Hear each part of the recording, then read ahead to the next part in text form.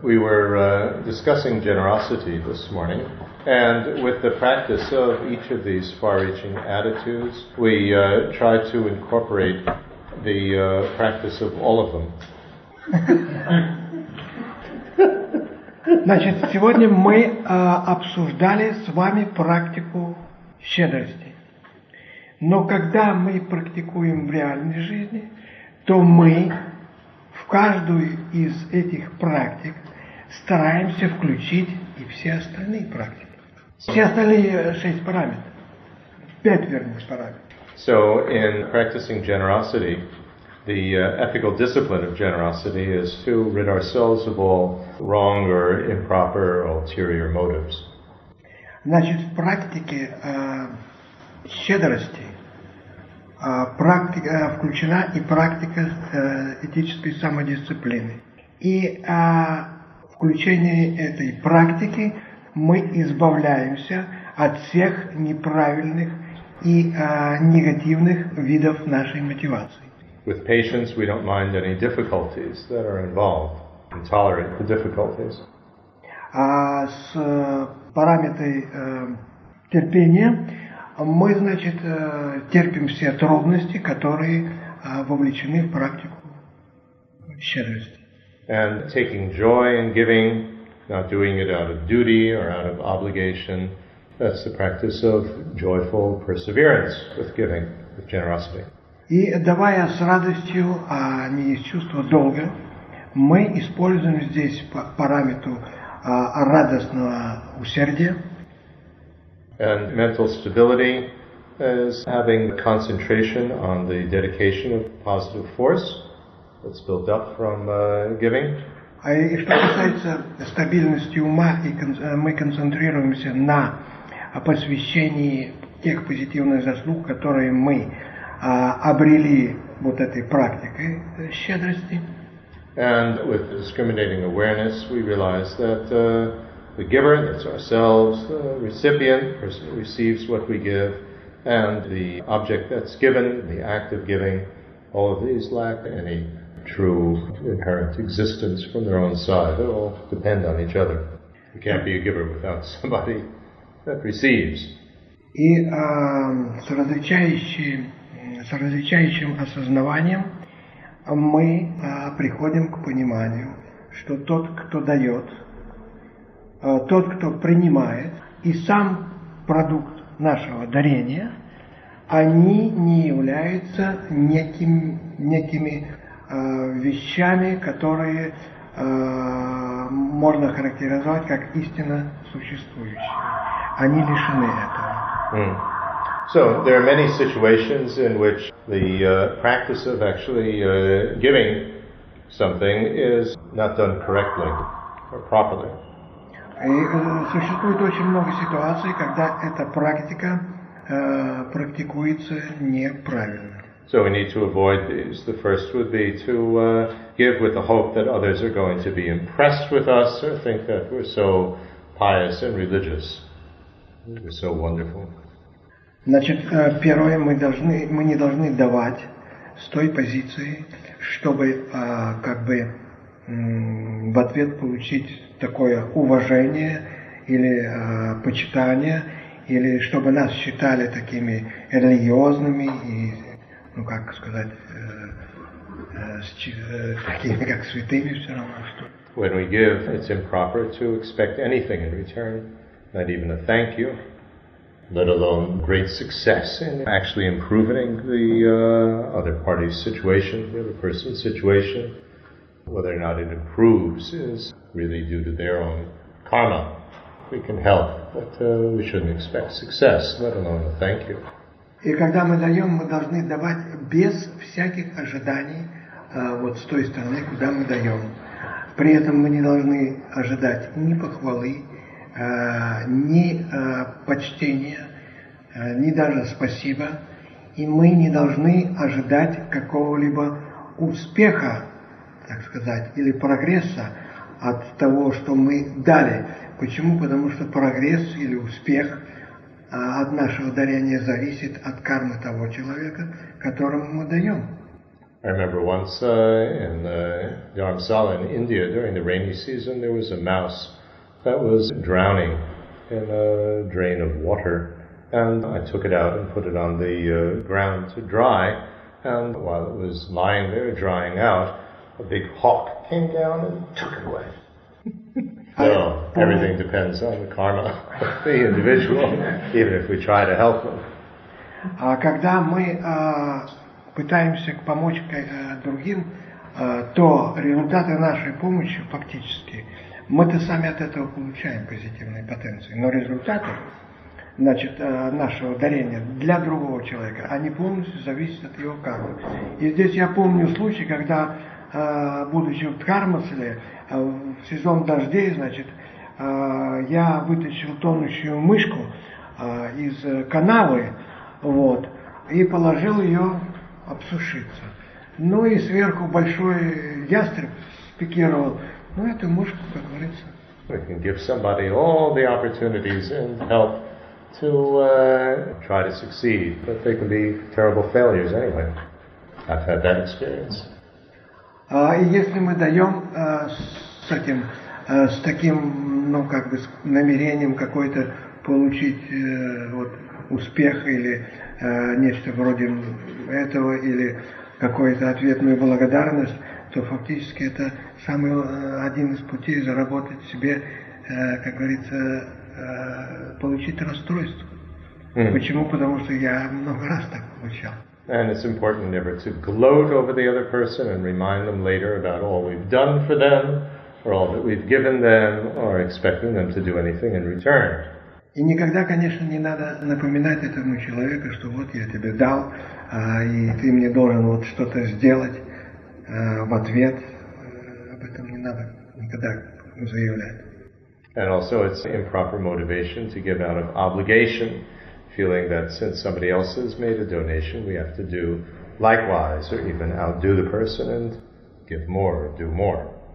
You know, giving out of guilt or competition or these sort of things. И потом еще есть неправильная мотивация, когда мы пытаемся давать что-то из чувства вины или из чувства соревнования. Это значит, ежели кто-то дает какое-то пожертвование, а мы чувствуем себя виноватыми, что мы не даем, такого не должно быть. Или мы даем так, чтобы перещеголять этого человека, то такое дарение, в общем-то, ничего нам не дает. So our sole thought needs to be just to benefit the recipient, both temporarily and ultimately, and we try to do our best, whether it succeeds or not, at least we try. Короче говоря, мысль наша должна быть такая, что если мы что-то даем, то мы хотим принести пользу этому человеку в кратковременном или долговременном отношении, ничего не ожидая взамен, просто вот эта вот мысль. Помочь. And it's important not to just think on an abstract level, yes, I want to help all sentient beings, but we don't help wash the dishes. Ну и еще одна вещь такая, нельзя, как говорится, заниматься абстрактными вещами и считать, что ну вот у меня есть желание помогать всем живым существам, а рядом кто-то стоит и так много посуды, а я желаю помочь всем живым существам, но я не хочу помочь ему вымыть посуду. And also it's important not to belittle the people that we give something to, feeling that we're doing them a great favor. They're doing us a favor by accepting and allowing us to build up a positive force that'll bring us to enlightenment and enable us to help others. So they're doing us the great favor of accepting. It's also very important when other people do something for us. A lot of people are very proud and don't want to accept any help or don't want to accept an invitation or anything like that. Somebody offers to pay for something for us, and we're depriving them of building up some positive force. That's in the Bodhisattva vows, by the way, to accept invitations, to accept when people offer to help us, unless, of course, it's damaging for them. И еще одна такая вещь, что мы никогда не должны принижать тех, кому мы даем. Мы не должны смотреть на них свысока, думая, ну вот я, так сказать, это важная персона, а он, так сказать, это низшее существо. Потому что с буддийской точки зрения происходит это все наоборот. Это мы его должны благодарить за то, что он принимает нашу помощь или принимает наше приглашение и дает нам возможность, если мы практикуем дхарму, построить вот эти вот позитивные силы на путь просветления. Он наш благодетель. Поэтому, если нам кто-то хочет помочь вот в этом отношении, а мы тоже должны принимать его помощь, мы должны ему, как говорится, должны помочь накапливать эти самые силы. А единственный отказ может быть только в том случае, если мы чувствуем, что он делает нечто такое, что повредит ему. Так что вот это есть в практиках бодхисаттвы, это есть вот буддийский взгляд на такие вещи. Это интересно. I remember Circle Rinpoche once when I was traveling with him. It was in Italy. And somebody came to his room and asked him some questions and so on. And when they left, they just left an envelope with an offering on the table by the door. And he said to me afterwards, this is the proper way to give, not these people who come in and make this big show, you have to hand it personally to the Lama, so the Lama knows who gave it and really will appreciate think better of this person.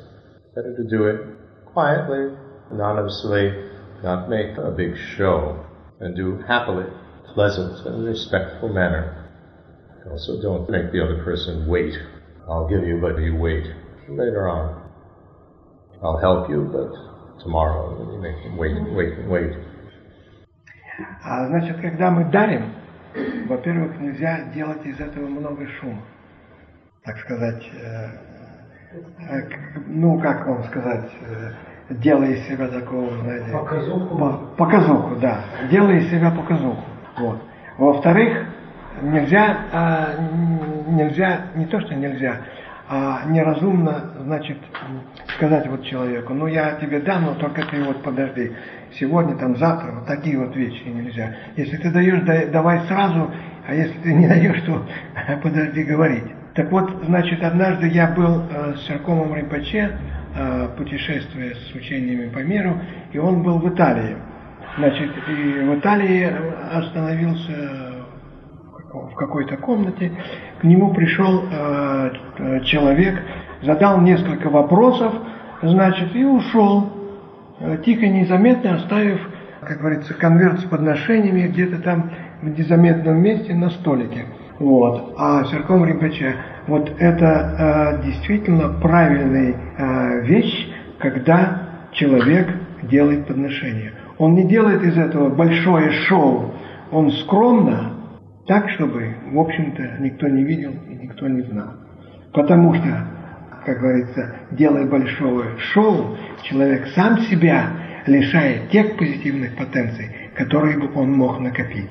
Вот.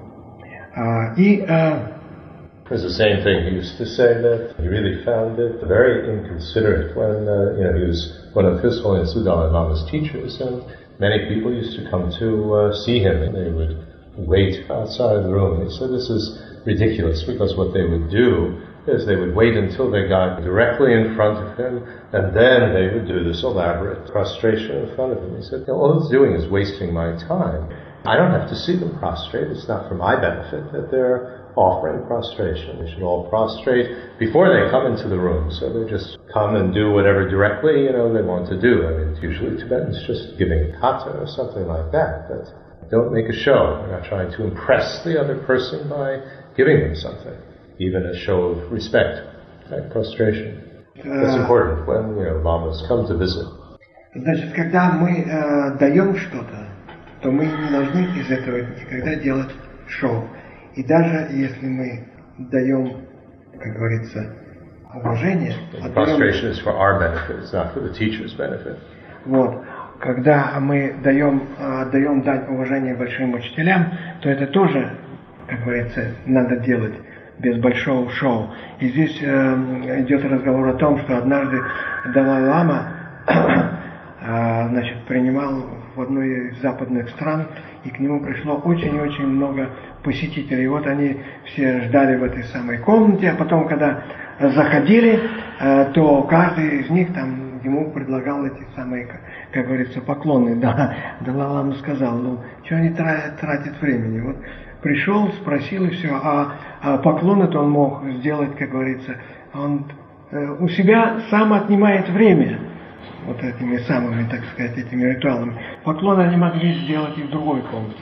Совсем не обязательно их делать передо мной, потому что не мне нужны поклоны, а им нужны поклоны. Им поклоны приносят позитивные силы. Also, whatever we decide to give, it's important to give it ourselves personally. A teacher had an attendant, and the attendant wanted to make all the offerings for a teacher, fill the water bowls and do all of that. And the teacher said, it's very important for me to do it myself. What, are you going to eat for me as well? So we need to, if it's possible, give ourselves personally and don't change our minds. Once we've made the decision to give something, it's important not to change our minds or feel regrets or take something back or insist that, when we've given something already, that they use it the way that we want them to use it, especially when you give someone money and then you insist that they use it this way or that way, or we give them something, then we get very hurt if you give them a picture or something, and then they don't have it on the wall when we get there, and we feel very hurt. And once we've given it away, it's theirs, it's not ours. Значит, когда мы что-то даем, мы, во-первых, не должны, если мы даем деньги, то мы не должны их давать с тем намерением, чтобы этот человек их использовал так, как мы считаем. Или если мы кому-то даем картину или изображение Будды, чтобы он обязательно повесил ее на свою стену, а если нет, то мы начинаем расстраиваться. Мы должны давать с радостью, мы должны давать искренне, и мы должны давать без тени сожаления.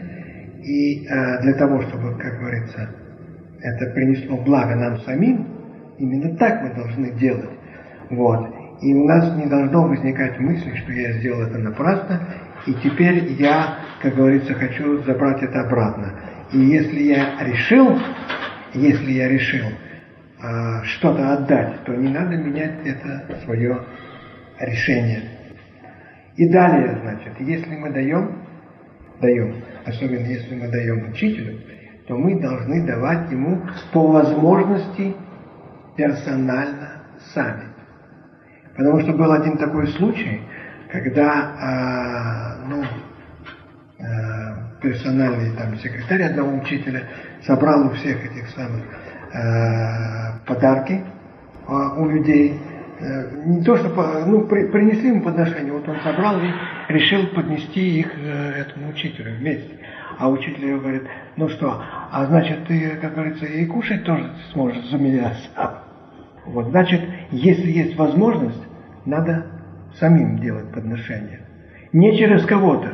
And I remember once in Dharamsala there was this monastery and the quality of food was very bad and the monks weren't doing very well, and among us Westerners we got together some money and gave it to them to buy better food so they would eat better.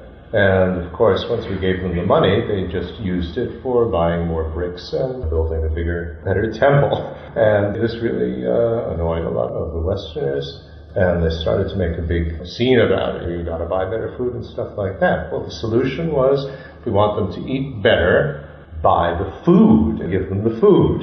They have to eat it. You don't just give them the money. And so you have to be a little bit clever, and then also buy them what they like to eat.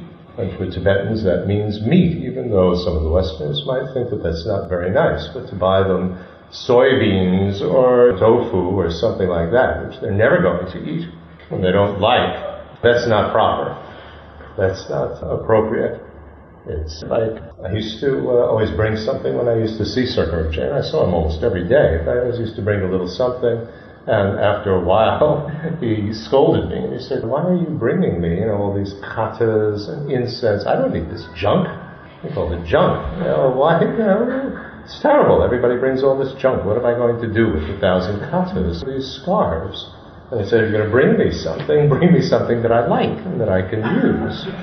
And so I knew that he liked bananas, so bring him a banana. Bring him something that he likes if you want to make an offering. And also it's important to bring good quality things, not something that, well, I don't like this, so here, you take it. Although sometimes you have to be skillful with people that don't want to accept anything. You say, "Somebody gave me this and I'm never going to use it, please. I don't want to throw it out if you would like it." So you have to use skillful means in terms of giving things to someone. Когда мы дарим, нужно использовать, в общем-то, чувство здравого смысла, иногда так называемые муторные методы. But believe me, these lamas have enough incense. They don't need 200 bucks of incense. Иногда мы что-то хотим подарить, а человек не хочет это принимать. По каким-то причинам, то можно использовать такой, как говорится, такой метод. Мне подарили, но мне это не нужно, я не знаю, выбросить это или нет. Может быть, вы возьмете. Это один предположение такого искусственного метода. Потом надо, давать то, что человеку нужно. То, что человек любит, а не то, что люблю я сам. Потом надо опять-таки быть внимательным и давать людям то, что им действительно нужно, а не то, что нам кажется нужно. В свое время, когда мы жили в Ткармстале, там был этот самый монастырь, монахи очень плохо питались, и жизнь была не очень, так сказать, приятная в этом смысле. Мы западные люди решили собрать деньги и дать им для того, чтобы они купили себе пищу. И собрали деньги, дали им пищу. Они вместо того, чтобы купить себе пищу, купили кирпичи для постройки нового храма. И было, как говорится, очень большое недовольство среди западных этих дарителей, так сказать. Почему мы же им дарили на пищу, а они на кирпичи? Что это такое? Что это за тибетцы? Так это было неразумно. Почему? Потому что если ты хочешь, чтобы человек покушал хорошо, так дари ему пищу. И причем пищу ту, которую он любит. Потому что если мы будем им давать там какие-то пирожные, торты или соевые бобы, то им это не нужно. Они не едят этого. Тибетцы предпочитают мясо как-то, не странно. Так когда я жил с Серкомом Рипача, и фактически я его видел каждый день, то я ему приносил что-то, из своего, так сказать, западного лексикона, какие-то приятные, западного набора приятные вещи. Приносил, а потом мне говорят: "А что ты мне все это носишь? Ты думаешь, мне это нравится? Ты принесишь мне, что нравится. Что ты мне? Мне все это несут, западно. Что вы делаете? Мне нужно, чтобы ты принес". Он ему такое учение дал. Так что эти вещи надо тоже. Надо всегда им использовать здравый смысл и плюс наблюдательность.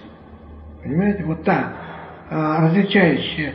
Мы же говорили только что о различающей, как говорится, о различающем осознавании.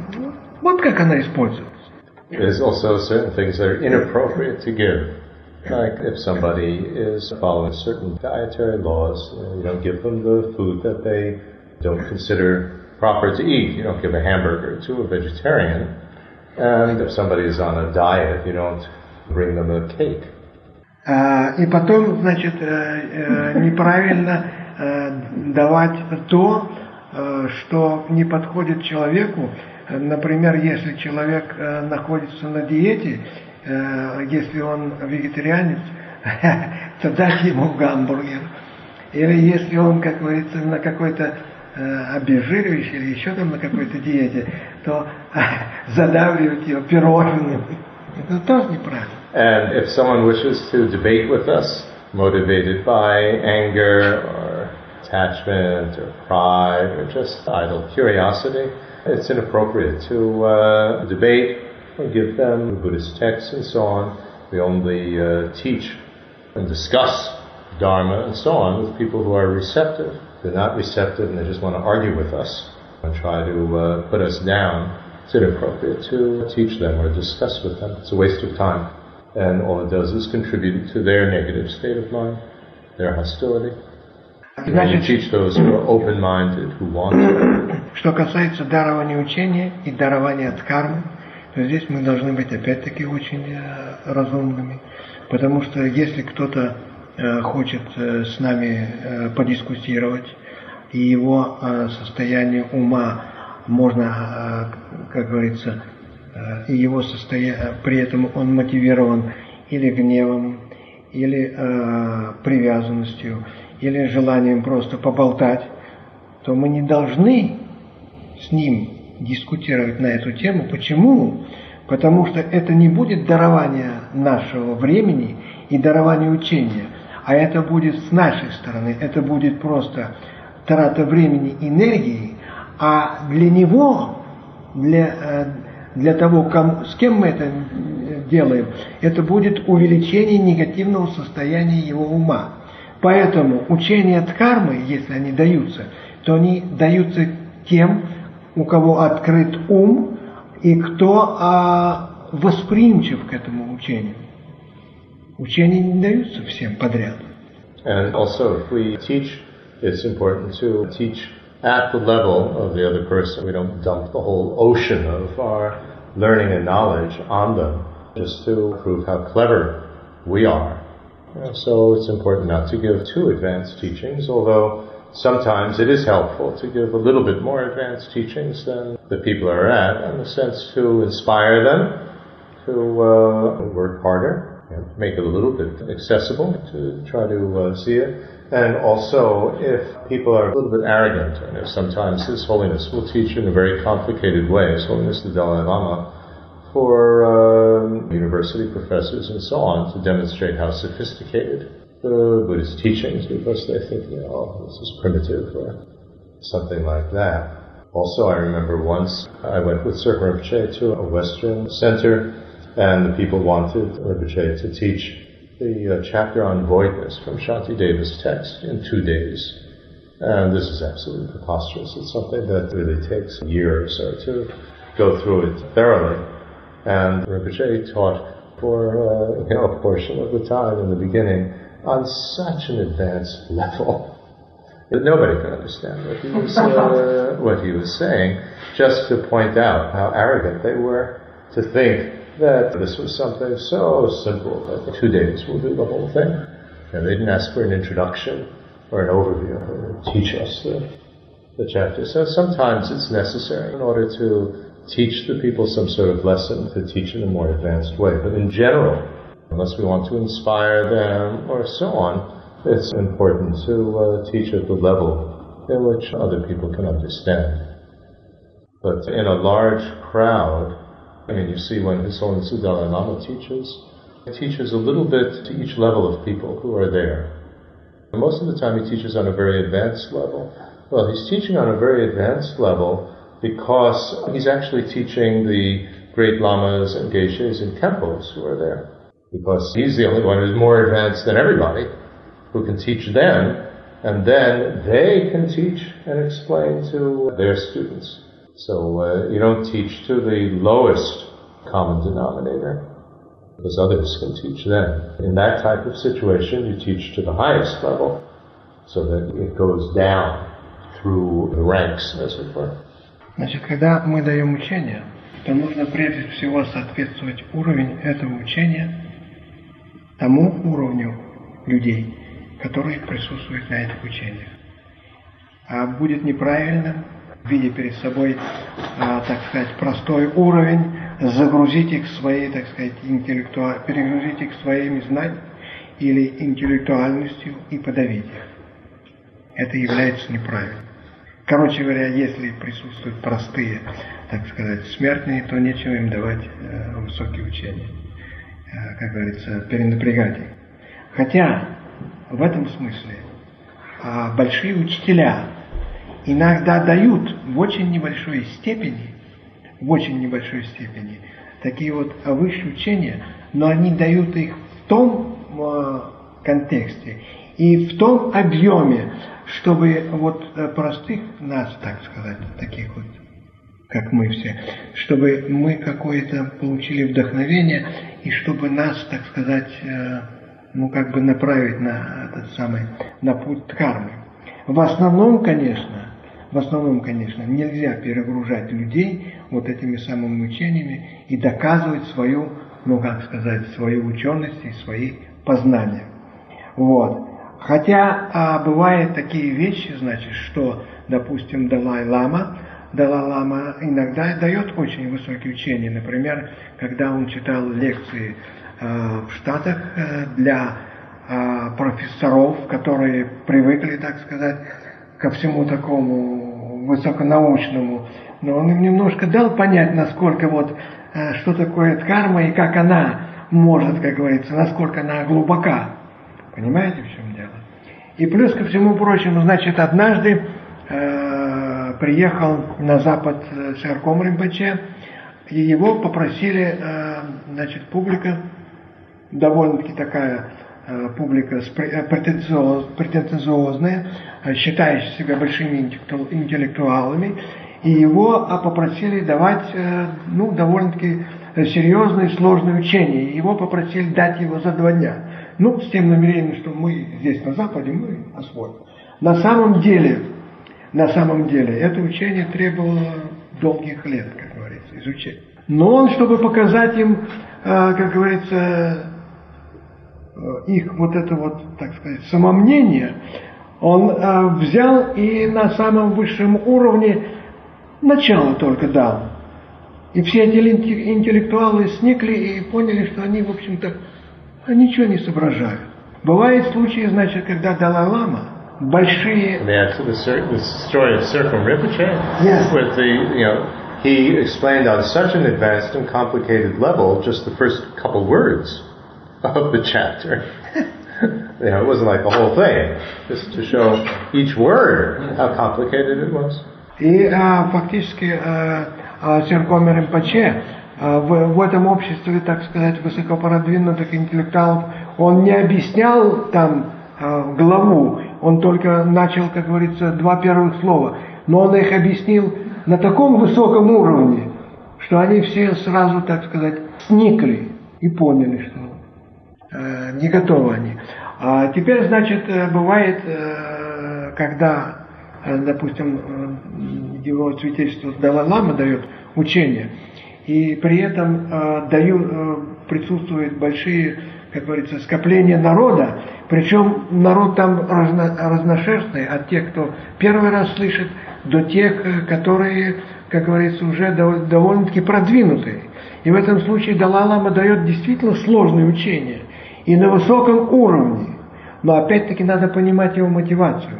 Почему? Потому что в этом случае он дает для тех, кто находится на самом высоком уровне, эти учения. А потом эти, находящиеся на высоком уровне, дают учения уже на более низком уровне. Так. Короче говоря, он использует вот такие вот. Но, как правило, нужно видеть вот эту публику и стараться давать им, так сказать, то, что они могут воспринять. Also, obviously, it's inappropriate to give people poison and weapons and these sort of things that they might use to hurt themselves or to hurt others. Ну и, конечно же, совсем неправильно давать людям или отраву, или оружие, чтобы они могли наносить кому-то или себе, или кому-то вред. And also, it's important to give only those things to others who require them. If somebody doesn't need it, or just wants it out of greed and attachment, like our children wanting chocolate all day long, it's not appropriate to give it to them. И потом, значит, надо давать... They don't watch TV all day long. Надо давать то, что подходит этим людям и что, в общем-то, приносит им пользу, что они действительно нуждаются. Потому что неправильно. Дети могут все время нас клянчить шоколад. Но если мы будем давать им все время, не так уж это полезно. Или, допустим, они все время хотят смотреть телевизор, позволять им беспрерывно смотреть телевизор. Тоже не так уж. So, like this, we need to have this discriminating awareness. What's appropriate, what's inappropriate to give, when is it appropriate, who is it appropriate to give it to, and so on. Not practice what Trungpa Rinpoche coined this wonderful word, idiot compassion. Just, you don't think, help everybody do everything. And sometimes it's rather inappropriate or stupid. Надо смотреть на то, что иногда что-то бывает несоответствующим, неподходящим, а не надо исповедовать, практиковать то, что называется бездумным состраданием. Это я хочу помогать всем, и пусть они делают все, что хотят. Не пойдет. So, the second far-reaching attitude is ethical self-discipline. We're not talking about discipline to play a musical instrument or kick a ball. It has to do with our ethical behavior. And it's not that we are the policeman trying to discipline somebody else, train the dog, or people in the army, but we're talking about our own discipline. Вторая парамита – это самоэтическая дисциплина, и это говорит о нашем поведении, нашем этическом поведении. Оно не говорит о том, что мы налагать кого-то, дисциплину на кого-то, воспитывать собаку мы должны воспитывать самих себя. So there are three kinds of ethical self-discipline. Три типа этической самодисциплины. The first is the ethical self-discipline to restrain from doing destructive actions. This is referring to either the way we act, we speak, or we think. Значит, первое – это воздержание от всяких деструктивных деяний нашего тела, речи и ума, которые могут принести вред или кому-то другим, или нам самим. So this would be in terms of keeping various vows that we've taken to avoid certain types of destructive behavior. And even if we haven't taken vows, to restrain from acting generally in terms of the 10 destructive types of actions. Killing, stealing, lying, etc. Здесь мы должны воздерживаться от так называемых деструктивных 10 деяний. Это убийство, ложь, воровство и остальные все. И значит, мы должны воздерживаться от этого.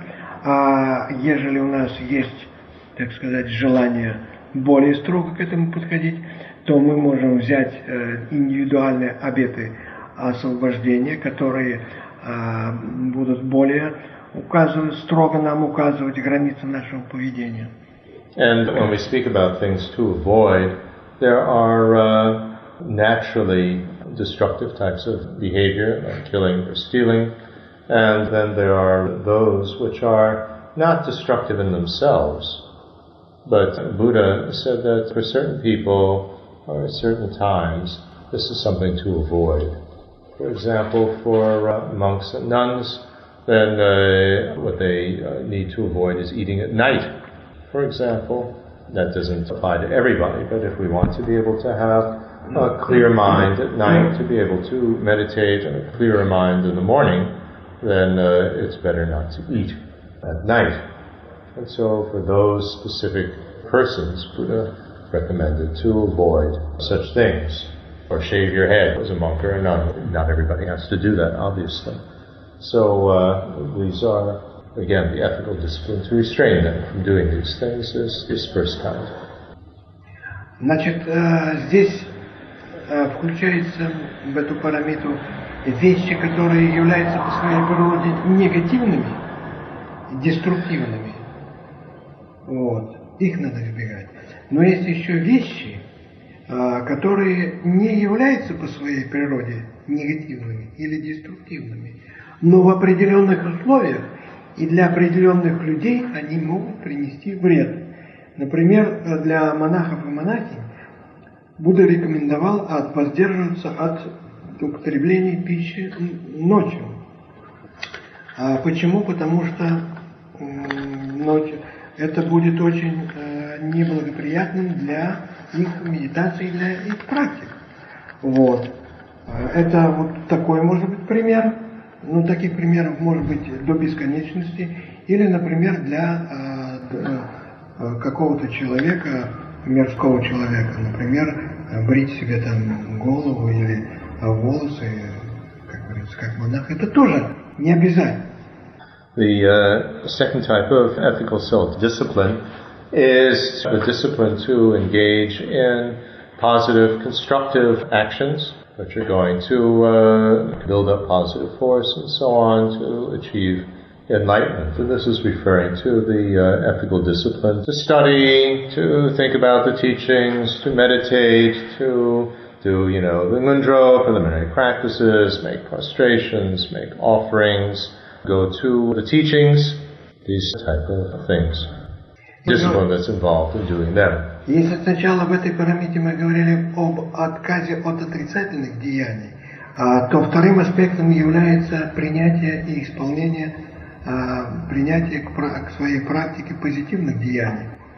И здесь в первую речь идет о том, что мы должны большое внимание обращать на свою практику, на свое образование в смысле учений, на поклоны, значит, посещать учения, медитировать, соблюдать вот эти вот, как говорится, вкладывать силу в практике, изучать и все прочее. Так что это вот второй аспект. So, you see, ethical self-discipline here is, again, a state of mind. We're not referring to the actual behavior. It's that state of mind that is going to restrain from doing something that would be inappropriate, like doing these destructive things in terms of vows, but also in terms of engaging in positive things where we restrain from not doing it.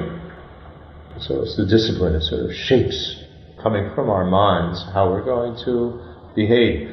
So it's a state of mind. Without it, we're completely out of control, and we just come under the influence of the disturbing emotions. I don't want to do it, I don't feel like doing it, etc. Когда мы говорим о этической самодисциплине, то мы прежде всего должны понимать, что это состояние ума, то состояние ума, которое помогает нам отказаться от негативных деяний и найти, так сказать, скажем так, удовлетворение в позитивных делах, в учениях и в других позитивных делах. Это состояние ума. И это состояние ума помогает нам сохранять контроль за своим умом. В этом состоянии мы контролируем ум. Иначе, если мы не будем его контролировать с помощью этической дисциплины, то мы начнем действовать под влиянием вот этих вот тревожных установок и тревожных эмоций, о которых мы говорили ранее. And this ethical self-discipline is based on discriminating awareness. With the ethical self-discipline to restrain from acting destructively, we discriminate the disadvantages of acting destructively. We see what that is. We're very decisive. Disadvantages to this, and so we refrain from it. Or with the second one, to engage in positive things, we discriminate the benefits of meditating, the benefits of doing the preliminary practices and so on, and so we engage in them. С различающим осознаванием мы осознаем те негативные последствия, как говорится, последствия, которые влечет для нас вот это вот наше деструктивное поведение, и мы осознаем то позитивное, что несет для нас вот эта вот практика позитивных деяний. Поэтому вот это вот осознавание, оно дает нам силы отказываться от негативных деяний, дает нам силы производить позитивные деяния. А это фактически наш прогресс на пути. The third type of ethical self-discipline is the discipline to actually work to benefit others, to actually help others. And here we have the discrimination of the benefit of helping others. And we refrain from not helping them. So I don't feel like it, or I don't like you, so I don't want to help you. Аспект этической дисциплины. Значит, мы как бы побуждаем, мы хотим работать для блага других. И различающим осознаванием здесь будет осознавание той пользы для других, если мы для них работаем. And for helping others, there are many aspects of that. If we speak in general, then there are the discipline to, it's actually called literally, the way to gather disciples. In other words, to act in such a way with others that it makes them receptive for us to be able to teach them further, deeper things. And the first of these is being generous with them. Значит, здесь работает для других, особенно давая учения. Значит, надо использовать такие методы, когда мы, искренне желая помочь другим, привлекаем их к себе, так сказать, для того, чтобы они воспринимали учение. И первая из этих вещей, и первая из этих характеристик, чтобы привлечь учеников, это надо быть щедрым. Somebody comes to visit us, you offer them a cup of tea. Very simple things. Если кто-то нас посетил, то мы им предлагаем просто чашку чая, самое простое. And then the second one is to speak in a very kind and pleasant way with them.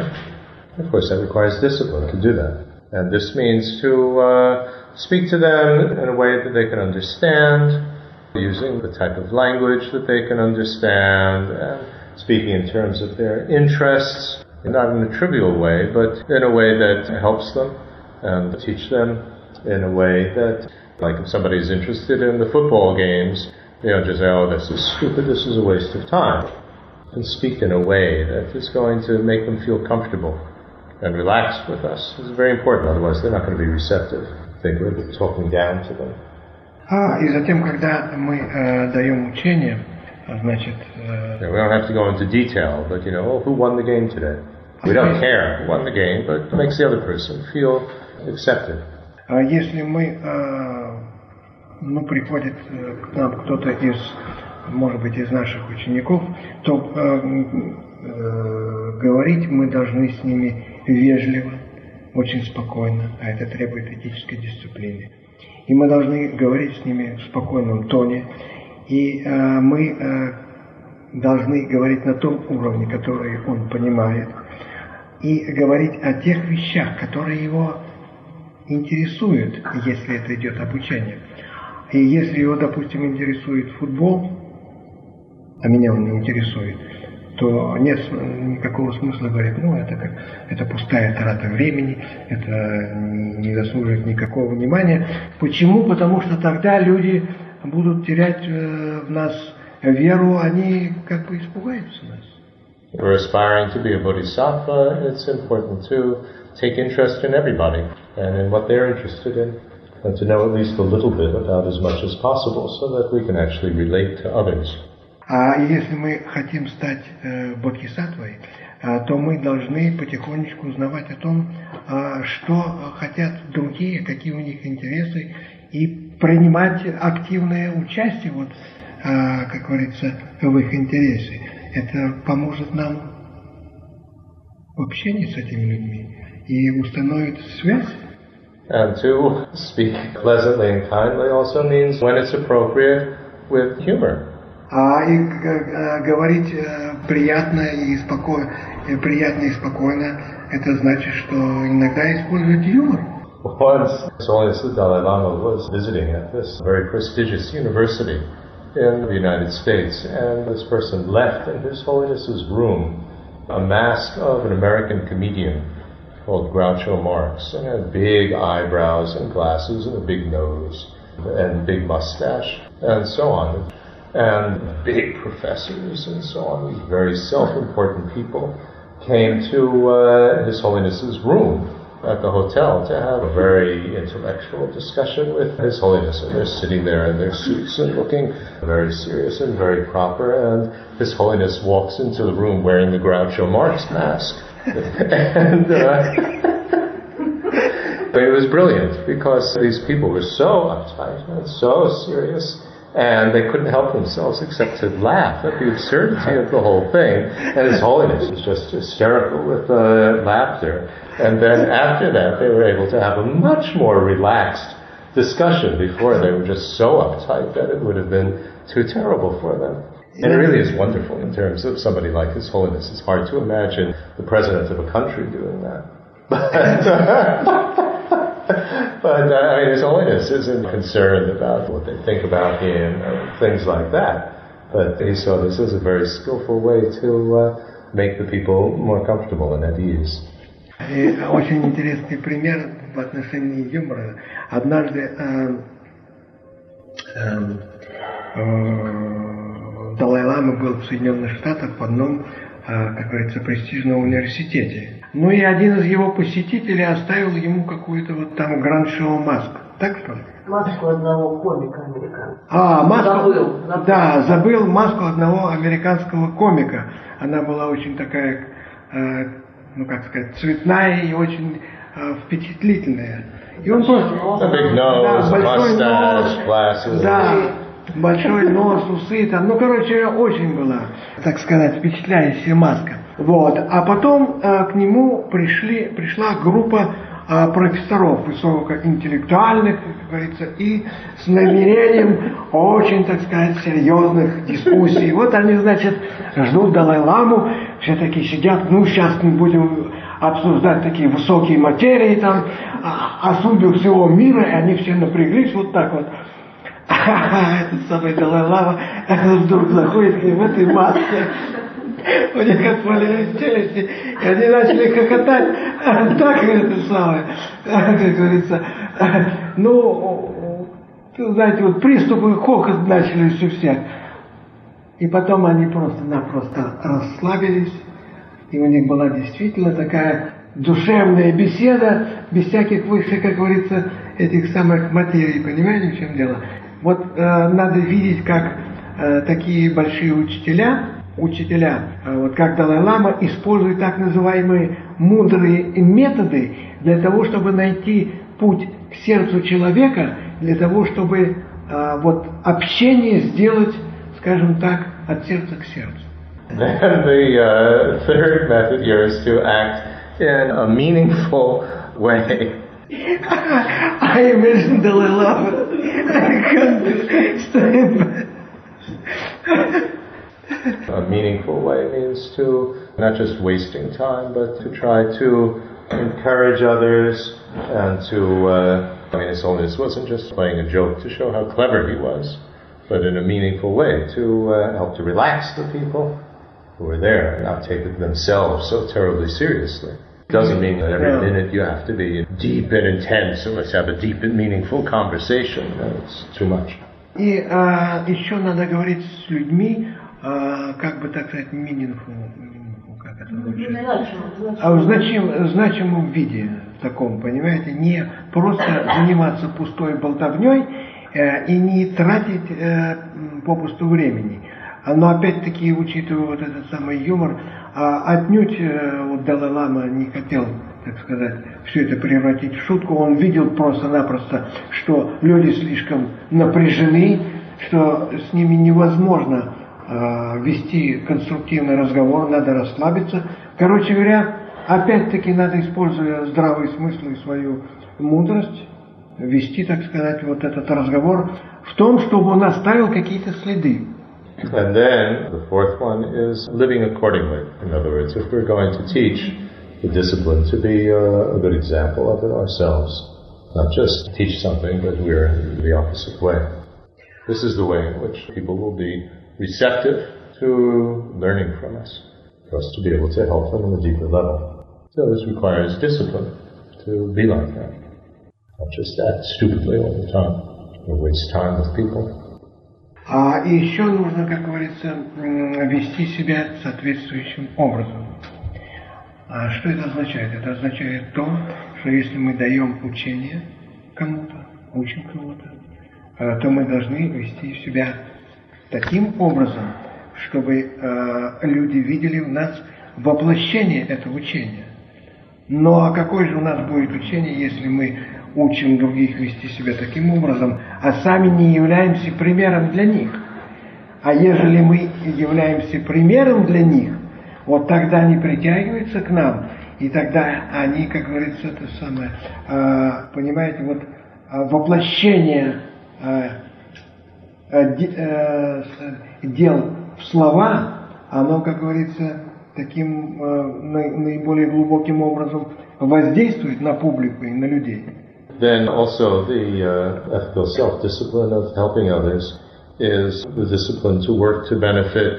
There's a list that is going to appear over and over again in the teachings on the 6 far-reaching attitudes, the 11 types of persons that we need especially to work on trying to help them and benefit them. And the first is those who are suffering.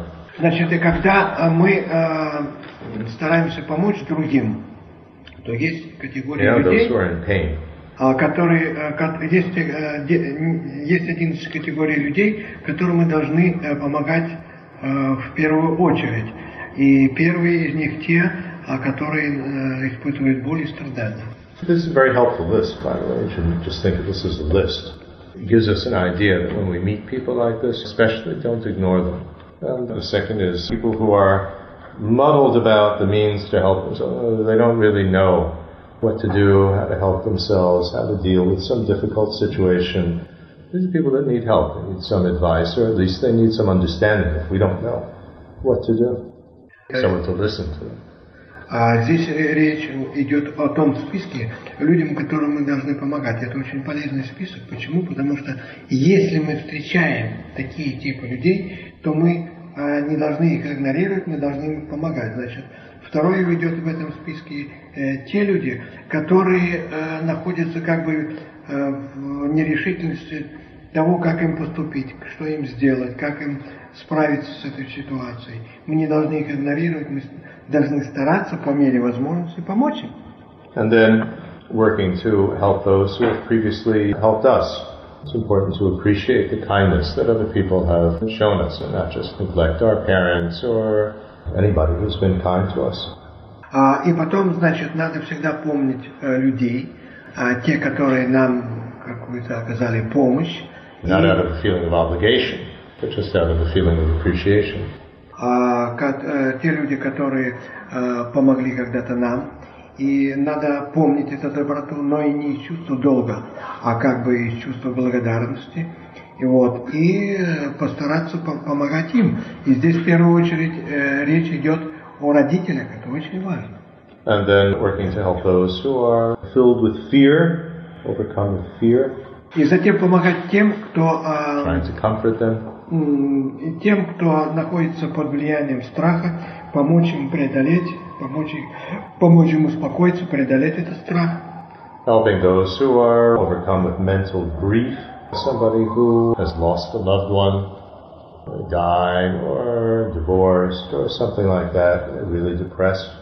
Помогать тем, кто находится под таким ментальным, скажем так, страдание такое, типа депрессии или кто-то. Да, скорбь. Это может быть депрессия, это может быть, как говорится, развод. Это может быть кто-то потерял близких или родственников, имеется в виду, умерли. Вот таким надо помогать. Helping those who are very poor and needy. Помогать тем, кто бедные и нуждаются. Because sometimes we need the discipline to actually do that, because especially if the people are dirty and they're not very attractive looking, or we don't like to be in their presence or go where they are, that we need the discipline not to withdraw, but to actually help them. И здесь, конечно, нуждается этическая самодисциплина. Почему? Потому что иногда эти люди могут быть или грязными, или, как говорится, неприятно быть в их обществе, или другие какие-то такие вещи. Но здесь именно нужна этическая дисциплина, чтобы не отойти от этого, а все-таки пытаться помочь.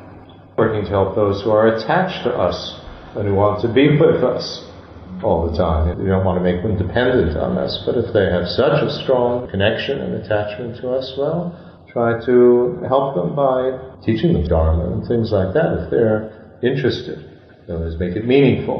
И потом, если мы чувствуем, что... It doesn't have to be in a heavy missionary way, but just general. А если кто-то испытывает очень большую привязанность к нам, хочет быть все время с нами и касаться нас и так далее, то может быть вполне приемлемым дать им какие-то... There's obviously some karma there that was bringing you together. Значит, может быть, какие-то общие положения дхармы дать так, чтобы они смогли преодолеть вот эту вот свою сильную привязанность. Вот. Но это не значит, что поучать их как в миссионерском стиле, но просто именно вот так вот с чисто человеческой точки зрения. And working to benefit those in accordance with their preferences and wishes. Somebody asks to, let's say if we're a teacher, if we've been studying the Dharma, if they ask us to teach them a certain practice, well, it might not be our practice or our favorite, but if this is something which could be quite appropriate for them, teach them according to what they want. It's like if we're going out to a restaurant with somebody, we don't have to insist that we always go to have the kind of food that we like. You go along with what they would like. Значит, если мы даем учение, то мы должны учение давать в соответствии с пожеланиями и с предпочтениями того человека, значит, который хочет это. Если нам какая-то практика не нравится, а другому человеку она нравится, то надо думать о том, что для него полезно и приемлемо. I mean, obviously, in a relationship, one has to compromise. Not always do what the other person wants, but it's important not to insist that it always be my way. И в взаимоотношениях с другими людьми надо всегда искать эту золотую середину компромисса. Мы не можем всегда, как говорится, делать то, что хочет другой человек. Это было бы неразумно. Но точно так же мы не должны искать только наши собственные, удовлетворять только наши собственные желания. Мы так хотим. And then working to benefit those who lead upright lives, that's the expression. Those who are following a really positive path and doing a good job at things, to help them by encouraging them, praising them, and so on. But again, when it is appropriate and helpful. If it's only going to increase their pride and arrogance, then it's better not to.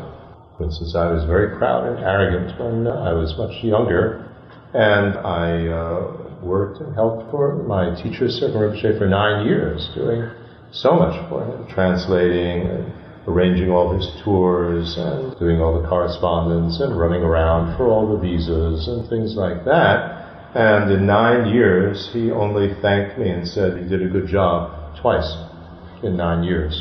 And for me, that was very appropriate. For other people, let's say, if they had very low self-esteem, that would be most inappropriate. But for somebody that is very arrogant, this is extremely helpful. And it was.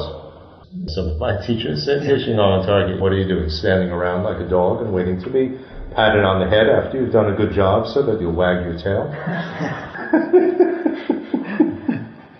Короче говоря, значит, если человек какой-то выполняет хорошую работу, или, может быть, он серьезно делает практику, то мы должны подбадривать их, как говорится, мы должны хвалить их. Но опять-таки, короче говоря, говорить им о их хороших качествах с тем, если это, во-первых, подходит, с тем, чтобы эти качества увеличивались, положительные качества. Но мы не должны, если человек даже делает хорошо, но мы не должны этого говорить в том случае, если мы чувствуем, что увеличится его тщеславие, самомнение и все прочее. Например, значит, я работал с Серкомом Ринпоче целых 9 лет, я делал для него огромную работу, устраивал ее туры. Ну, короче говоря, много делал, так сказать, полезного. Для него был его персональным секретарем в течение 9 лет. И за эти 9 лет он поблагодарил меня всего 2 раза. Почему? Потому что, будучи молодым, я был очень тщеславным и самомнением. И это было для меня очень и очень, как говорится, приемлемо. Вот. Это был его мудрый метод. Значит, но в другом случае это могло быть неприемлемо, если, как говорится, для меня это было приемлемо, но это могло быть неприемлемо для другого человека, если бы у него было чувство малой, как говорится, оценки самого себя. Понимаете, в чем дело? Поэтому вот учитель и использовал этот мудрый метод неблагодарения. So actually, Sri was helping me very much. I was doing very positive things, and he helped me by not thanking me. That's how he benefited me, so that I would help simply because I wanted to help other people to benefit from his teachings and from his travels. It was like he never taught me anything until the very end of our time together. He never taught me anything by myself. I always had to translate it for somebody else. Only teach me if I was translating it for somebody. Very, very helpful. And I was doing a lot of positive things, and he helped me by never failing to call me an idiot when I was acting like an idiot. Very helpful. For other people, it might not be very helpful. И когда я работал с Серкомом Ринпоче, значит, very tough on me. Он был очень добр ко мне все эти 9 лет. И фактически он помогал мне, а я делал для него очень много полезных и конструктивных дел. И этим, конечно, я набирал позитивную вот эту силу. Но он, видя мое, так сказать, вот это вот тщеславие, он никогда меня не хвалил. И этим опять-таки он мне очень помогал. Для других это могло быть неприемлемо, но для меня это был именно приемлемый путь помощи мне. И он никогда не давал мне учений персонально до самого последнего времени. Я получил от него учение только тогда, когда я переводил кого-то для кого-то другого. Значит, и фактически, опять-таки, я делал позитивные вещи для помощи другим. И он никогда не упускал случая назвать меня идиотом, если я себя вел соответствующим образом. Так что вот все эти его, так сказать, мудрые методы были предназначены для меня. Вот такими они бывают мудрые методы. Now, as a teacher or as somebody who's helping others, this is very, very difficult to do. It requires a tremendous discipline. Why? Because when we're in that position, we want the other person to like us. And we don't want to give them a hard time because maybe they won't like us and maybe they'll go away. And so this really requires a tremendous discipline to act in a way that really will benefit the other person and not just what we think is going to benefit us. И когда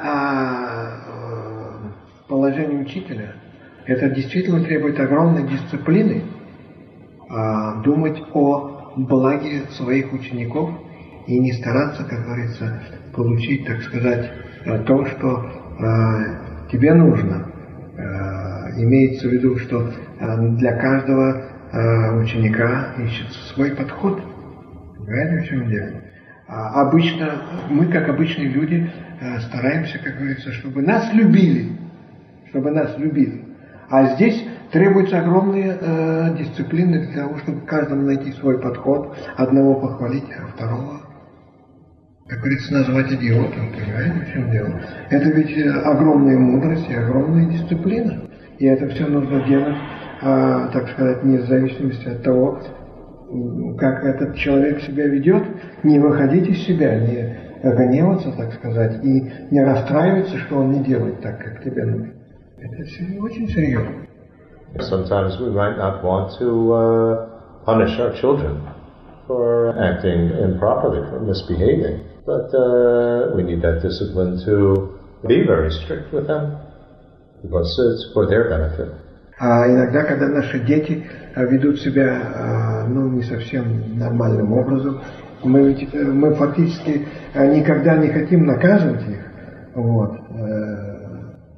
Но иногда приходится, но при этом мы должны делать это, имея в виду их собственное благо. I'm not going to give everything to you. You have to work yourself and earn it so you appreciate it. That requires a lot of discipline on the side of the parent, especially when they have the means to be able to give everything to the child. И вот в отношении поведения в отношении детей, это от родителей требуется очень большая дисциплина и очень большое чувство здравого смысла. Значит, не давать им, как говорится, все, что они хотят, а давать им то, что, в общем-то, полезно для них. И стараться это именно в таком виде, чтобы сохранять еще и добрососедские отношения. Это очень сложно. And then the next one is to work to benefit those who are leading very destructive and negative type of lives. In other words, we don't just dismiss them and reject them or condemn them or things like that. But if there's any way to help them to overcome this type of behavior, then we try to do that. There's some Dharma teachers who go and teach in prisons, for example, or help people who are heroin addicts. Obviously, they need to be receptive, but not reject them because, ooh, junkie, you're a bad person. Ну и, конечно, надо стараться помогать тем, кто ведут очень негативный, деструктивный образ жизни.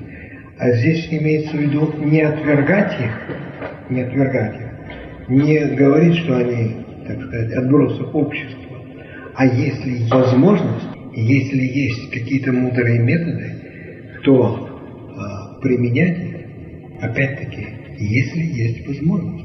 So the heroin addict and the prisoners in jail, the murderers. Да, это самое. Нет. Имеется в виду, что, допустим, люди, которые попали в тюрьму, вот, или люди наркоманы, то учителя их никогда не отвергают, никогда их, как говорится, не списывают во второй сорт. Они стараются им помочь, если опять-таки для этого есть возможность. And then the last one is working to benefit others by using, if we have, extra physical powers or extrasensory abilities to help others by using them when all other methods fail, only when it's absolutely necessary. И потом, значит, последнее – это использовать свои сверхъестественные возможности, если такие, как говорится, у учителя имеются, использовать их только для помощи другим, только в тех случаях, когда это крайне необходимо, и только тогда, когда все другие методы помощи уже не сработали. My teacher, Circum Rinpoche, certainly had extrasensory abilities. I saw it several times. And once I was with him in a jeep. We were driving up to the Tushita Meditation Center in Dharamsala. And we had almost reached there. And Circum Rinpoche said, hurry up, drive faster, there's a fire starting in the Gompa, in the altar room. And so we ran there, and sure enough, a candle had fallen over and the curtain had caught on fire. So there it was a situation in which he didn't feel bashful to hide or shy to hide his extrasensory abilities, but used it to benefit others. Значит, когда однажды мы ехали с церковью... He was very impressive. He was the one that most other lamas would say, if you want to see the real thing, you know, not just somebody with a name, he's the example of the real thing. He was. Мой учитель Circum Rinpoche, это действительно был великий учитель. И он имел, естественно, много, как говорится, сверхъестественных, так сказать, возможностей и прочее. Он никогда их не показывал. Но однажды, когда мы ехали на машине, значит, в монастырь, в монастырь на Тушите, то он все время, как говорится, говорил, давай быстрее, водителя. Он его все время торопил, потому что, говорит, там огонь. Вот. И действительно, когда мы приехали в этот монастырь, упала свеча, монастырь загорался, так что здесь он уже, как говорится, не стал церемониться, и для того, чтобы спасти положение, он вот показал свои сверхъестественные способности.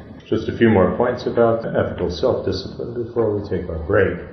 Shantideva discusses it in 2 chapters in his text on engaging in bodhisattva behavior. The first chapter is called the caring attitude, and this is the basis for ethical self-discipline. In other words, we care about the effect of our behavior, and we take it seriously. We care about not coming under the influence of our disturbing emotions. We care about and take seriously that other people are human beings and have feelings, and if we act in a destructive way, it's going to hurt them. And we care about the consequences of our behavior on ourselves in the future. We take it seriously. This is the basis for ethical self-discipline. If we don't care, well, it's equal to me. I don't care what happens. I don't care if you're hurt by my being late. Then we don't act in any sort of ethical way. Значит, в своей книге «Тренировка Бодхисаттв» Шантидева указывает, что основой самоэтической дисциплины является так называемая позиция заботливости. Так можно сказать? Позиция заботливости. Значит, что такое эта позиция заботливости?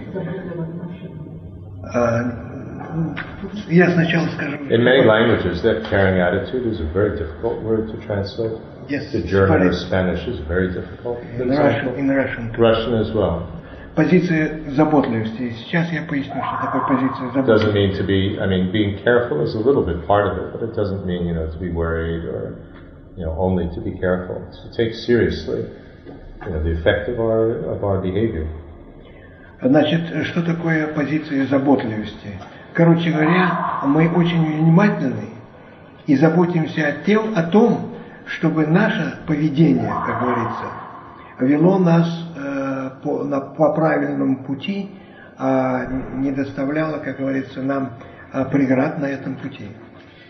Мы заботимся о том, чтобы наше поведение не причиняло вреда другим живым существам. Чтобы мы заботимся о том, чтобы, как говорится, другие живые существа мы заботимся о том, чтобы наше негативное поведение не стало тормозом на нашем духовном пути. Мы заботимся о том, чтобы наше поведение никогда не приносило страданий и неприятностей другим живым существам. Мы заботимся о том, чтобы наше позитивное поведение, как говорится, каким-то образом продвигало нас по пути кармы. Вот что такое позиция заботливости. И она является как бы основой вот этой вот парамиты этической самодисциплины. And the second chapter that Shantideva devotes to the topic deals with mindfulness and alertness. And mindfulness means to keep a mental hold on the discipline, on the type of behavior, and not come under the influence of a disturbing emotion.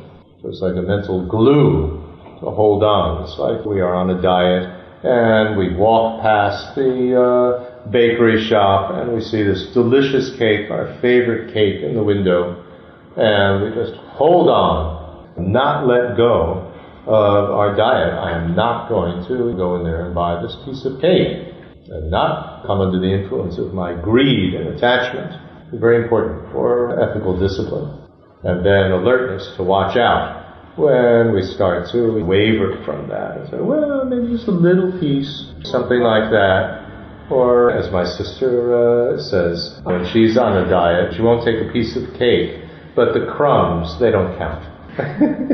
Even, the crumbs, the little pieces that are left on the plate, that doesn't count, that you can take.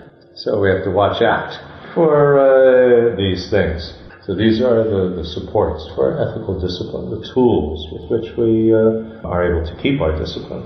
Then we can use it later on for concentration. Еще во второй своей главе Шантидева для поддержания этической самодисциплины Шантидева указывает на важность поддержания нашего ума в состоянии внимательности и бодрости. А для чего это нужно? Это нужно для того, внимательности и бодрости, вот когда мы все это делаем, что бы мы ни делали, как говорится, где бы мы ни были, мы стараемся поддержать эту внимательность. И, как сказать, свежесть нашего ума, для чего это делается? Это как бы клей, который нас приклеивает к самоэтической дисциплине. Этим мы, предотвращаем попадание в наш ум вот этих вот тревожных установок, тревожных эмоций, которые нарушают нашу этическую самодисциплину. Вообще, вот эта вот внимательность и бодрость – это очень и очень важные вещи, хотя многие этому не уделяют внимания. Понимаете? Потому что в нашей жизни бывают некие мелочи, которые могут нас выбить из колеи. Это вот как сестра говорит, вот есть здесь это самое пирожное, а тут крошки. Но эти крошки не считаются. В нашей жизни крошки тоже считаются. Потому что из-за какой-то мелочи может, так сказать, негативные эмоции так залезть, что... Поэтому это очень важный момент. Всегда помните об этом. And finally, Shantideva points out 3 factors that will help us to develop and keep this mindfulness. The first, he says, is to stay in the company of our spiritual teachers, or always think that we're in their presence. If we were in their presence, we wouldn't act stupidly or destructively because of our respect for them. Значит, для того, чтобы поддержать эти 2 важных фактора нашей ментальной активности, нашей ментальной деятельности, это внимательность и бодрость, Шантидева предлагает следующие методы. Первый. Всегда действовать так, как будто мы находимся в присутствии наших духовных учителей. Почему? Потому что в присутствии наших духовных учителей нам просто неудобно, не кстати, действовать деструктивно и глупо. It's very helpful, when I act like this or speak like this in the presence of my teacher. And if we wouldn't, then Shantideva says, remain like a block of wood. Don't do it. So it helps us to keep mindful. Значит, и если какие-то негативные эмоции овладевают нами, если мы не чувствуем, так сказать, вот это вот присутствие учителя, тогда Шантидева советует нам: оставайтесь безмолвными, как чурбан. Stuff ourselves with all the cake or yell at somebody. Obviously we wouldn't do that if we were having dinner with a teacher. Значит, вот представьте, что мы обедаем с этим самым, с учителем, мы же не станем, как говорится, вести себя таким развязным образом. And the second is to follow the instructions and advice of our teacher. И затем это следовать инструкциям и учениям. Remember what they said. That keeps us mindful. И значит еще то, что нам позволяет сохранить вот эту вот внимательность и бодрость, это памятование инструкций и советов учителя. And the third one is dread of the consequences of not being mindful. Doesn't mean fear, but I really dread. I don't want to experience what are the effects of not being mindful. This is based on a sense of self-dignity, self-worth. И третье, значит, средство. I think enough of myself in a positive way that I don't want to just go downhill by always acting under the influence of anger and greed and so on. И третье средство для сохранения внимательности и бодрости ума – это понимание того ужаса, не страха, а, как бы сказать, ужаса, того состояния, когда мы теряем вот это вот присутствие своего ума, когда мы теряем контроль над своим умом. Короче говоря, мы не боимся этого, но мы сами себя уважаем, И мы хотим вести себя конструктивным образом. Мы просто не хотим оказаться в таком бездумном состоянии, когда нами завладевают вот эти вот негативные, деструктивные эмоции. Вот ужас потери контроля над своим умом – это третье. And what goes together with that is, he says, awe of our spiritual teachers. That's a difficult word. It doesn't mean that we're afraid of our spiritual teachers, that they're going to, scold us or anything like that.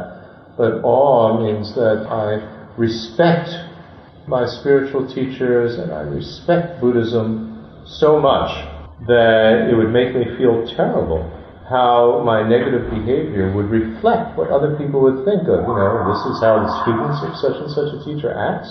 Or they would think very negatively of Buddhism and spiritual training. You're supposed to be a Buddhist and you're carrying on and getting drunk and destroying things and getting so angry and so on. So it's out of this sense of awe and respect that we would keep our mindfulness and ethical discipline. А еще одно средство, по которому мы держим свою внимательность и бодрость, это из чувства уважения к своим учителям, и из чувства уважения к учению Будды. И если мы учителя, то мы не хотим дискредитировать роль учителя и думаем, как это будет ужасно, если другие подумают, что вот этот самый учитель, и как он себя может негативно вести. А для того, чтобы не вести себя негативно, мы должны поддерживать вот эту вот внимательность. И опять-таки, будучи простым человеком, не учителем, мы, уважая своих учителей, уважая тот путь и то учение Будды, мы хотим сохранить вот эту вот внимательность и бодрость для того, чтобы не вести себя деструктивным образом и не дискредитировать учение, допустим, сейчас в любом обществе, и в Латвии, где угодно. Хорошо, если мы, допустим, напились, как говорится, потеряли контроль ума, напились, поругались с кем-то, устроили скандал, так что подумает тогда об учении Будды? И о нас, и об учении Будды. И вот из желания сохранить, как говорится, вот это вот отношение, уважение к учению Будды, мы стараемся вести себя осознанным образом. So, let's take a break. Итак, 5 минут перерыв.